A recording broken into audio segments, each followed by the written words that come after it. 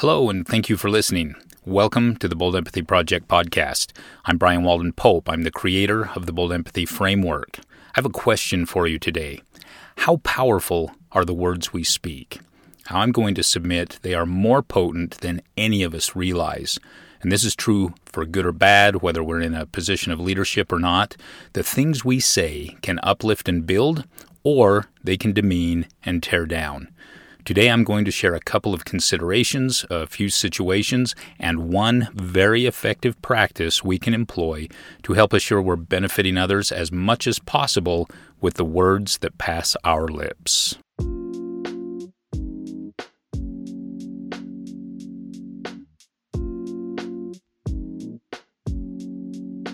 So right off the top here, let me be clear. I'm not sharing this topic today because I've reached perfection in it. I still make missteps in this regard. I just don't make them as often as I used to. Now, we've all been told to be careful what we say. We've heard the saying a million times. If you can't say something nice, don't say anything at all. Now, this is especially true from a position of authority, if we're a boss, a teacher, a parent, or something like that. But this applies to everyone, everywhere. Our careless words may harm others deeply, even when we don't realize it. I'm going to share a few examples here to get your mind going and have you think along the lines of what we're talking about here. The first one is using absolutes. When we say something like, you always, followed by whatever we might say, or you never, followed by what we say, we're putting that person in a defensive position, and we may say something that is absolutely not true according to them, or may be hurtful to them. Here's another one. This is something parents say quite often. Why can't you be like so-and-so? That might be a better student or a harder worker, or whatever the case may be. Or something as simple as, David is our smart kid, or Lexi is our athlete. Now, when we say things like this, what we're telling the other children in our family or the other employees in our organization, or whatever the setting might be, is that you're not the smart kid, you're not the athlete, you're not the best student, the harder worker, whatever the case is. And if we say it, we may say those things and then say, oh, I didn't really mean that. Or, hey, just because I said David is our smart kid doesn't mean that the other kids aren't smart too. But yet if we say that, we feel it. And if we feel it, it shows.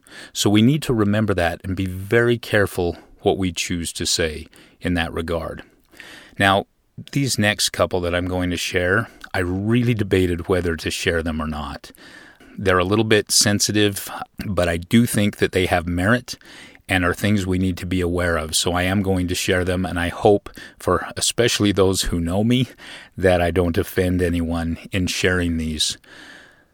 I spent a number of years as a volunteer mentoring college-age young adults.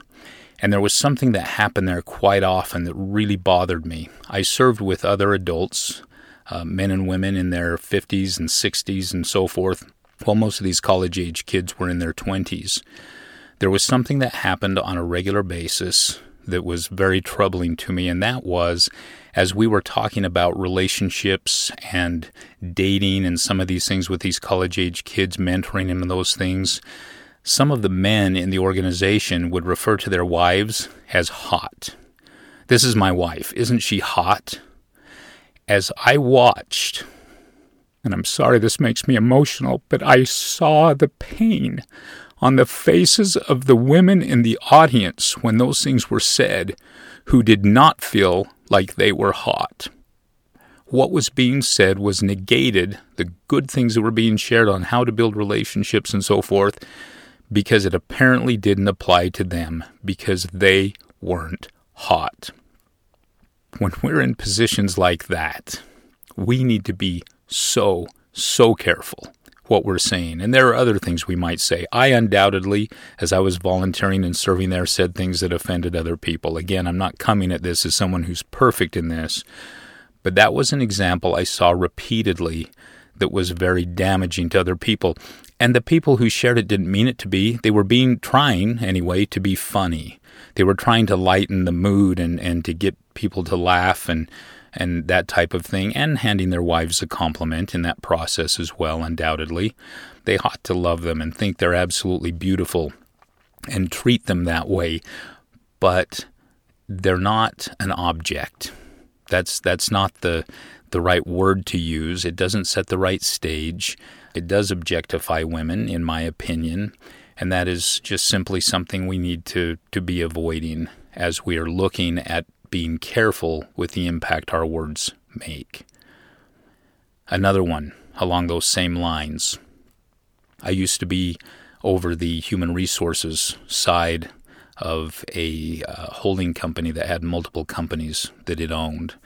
And so I was constantly interviewing and hiring people. And there was a man who worked there who very much objectified women, made inappropriate comments quite often. He was usually good about keeping those behind closed doors, not saying them in front of the women, although that wasn't always the case.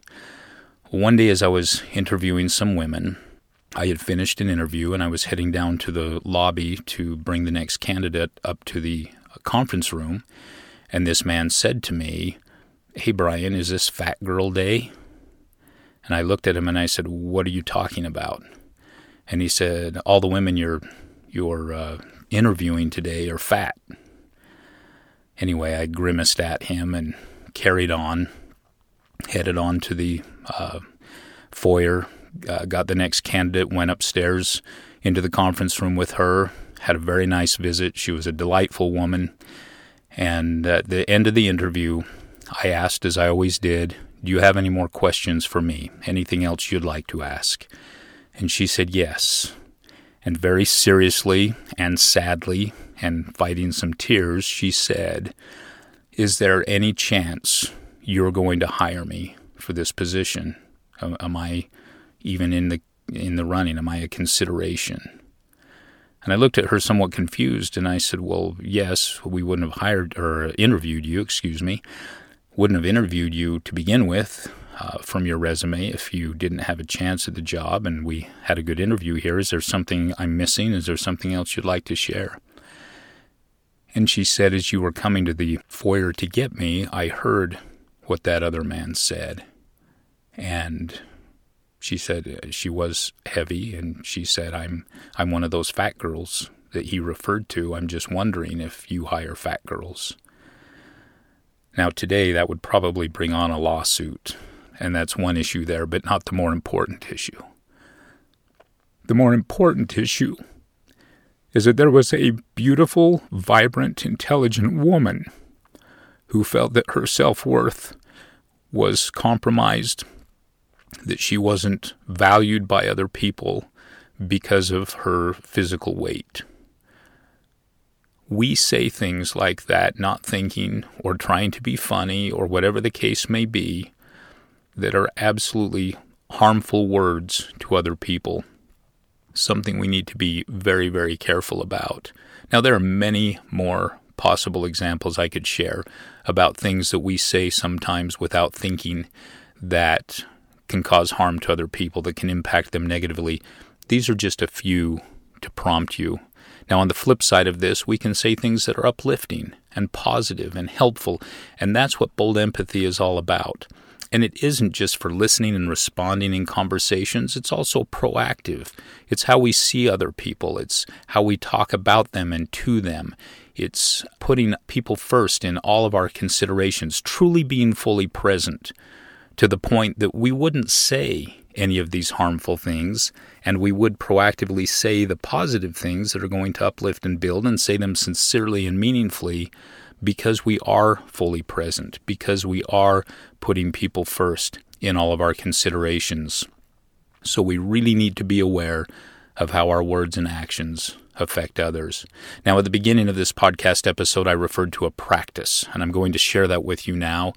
It is very simple, not necessarily easy to do, but the practice itself is very simple and makes a huge difference in this regard. I have a little saying. If you asked any of my children, they could repeat this very quickly because they've heard it from me I don't know how many times. And that saying is this: think twice, speak or act once. Bold empathy says we think ahead of speaking or acting. We put ourselves in other people's shoes.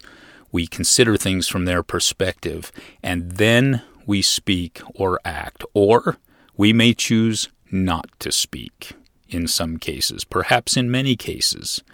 The golden rule definitely applies here. Do unto others as you would have them do unto you. That's a great rule, and I think my think twice, speak or act once line ties very closely into that. We can avoid many bad situations with this little consistent self-check of thinking twice, considering others' realities, and then choosing to build and uplift with what we say, and then letting those words cross our lips. Now, this may be your mode of communication already, and if it is, that's great. I am glad that this is something that you have perfected. It may be an area in which you have some room for improvement, however.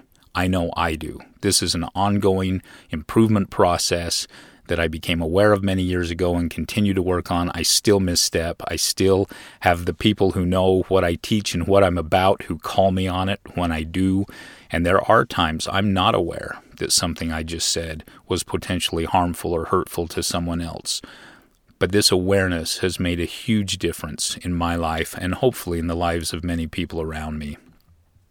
Now, if the thoughts that I shared today in this topic have triggered something for you that's beneficial, will you please rate and review this podcast wherever you listen to your podcasts? I appreciate that very much. And if you'd like to share those thoughts and a link to this episode with your social circles, I really appreciate that as well. Thank you very much. Now, finally, a point to ponder. How often does something you say not need to be said?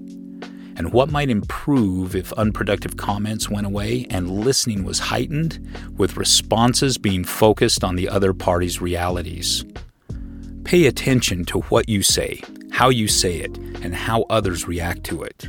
Catch yourself if what you are saying may be taken in an unproductive way. Get into the habit of pausing to think before speaking. Think twice, speak or act once. Combining this practice with the conversational framework outlined by Bold Empathy, we can avoid offending or alienating others while we proactively build them and nurture their growth. Enjoy this eye-opening exercise. Thank you for listening. If you like what you heard, discover more at boldempathy.com. And remember to follow us on your favorite social media platforms.